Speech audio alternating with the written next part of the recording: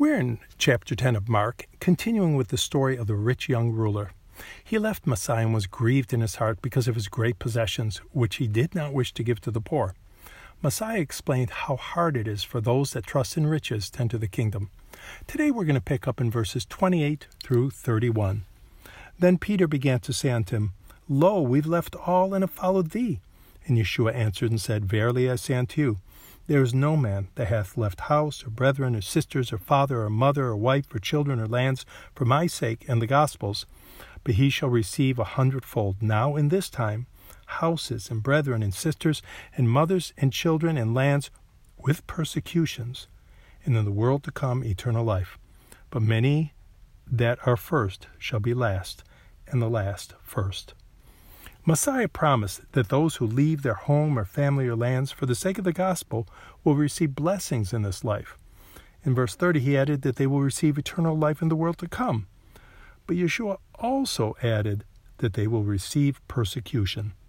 None of us want to experience trials or tribulation, yet the Scriptures clearly and repeatedly explain that trials will come. For those who deny that tribulation comes in the life of believers, it can cause severe confusion when the trials do come. But Yeshua told us this in advance, that we would know it and expect it and be prepared and endure it. Should we focus on the trials, the tribulations? Perhaps it would be better to gaze upon the reward in the world to come. Hebrews chapter 12, verses 1 and 2 encourage us with these words. Wherefore, seeing we also are compassed about with so great a cloud of witnesses, let us lay aside every weight and the sin which doth so easily beset us.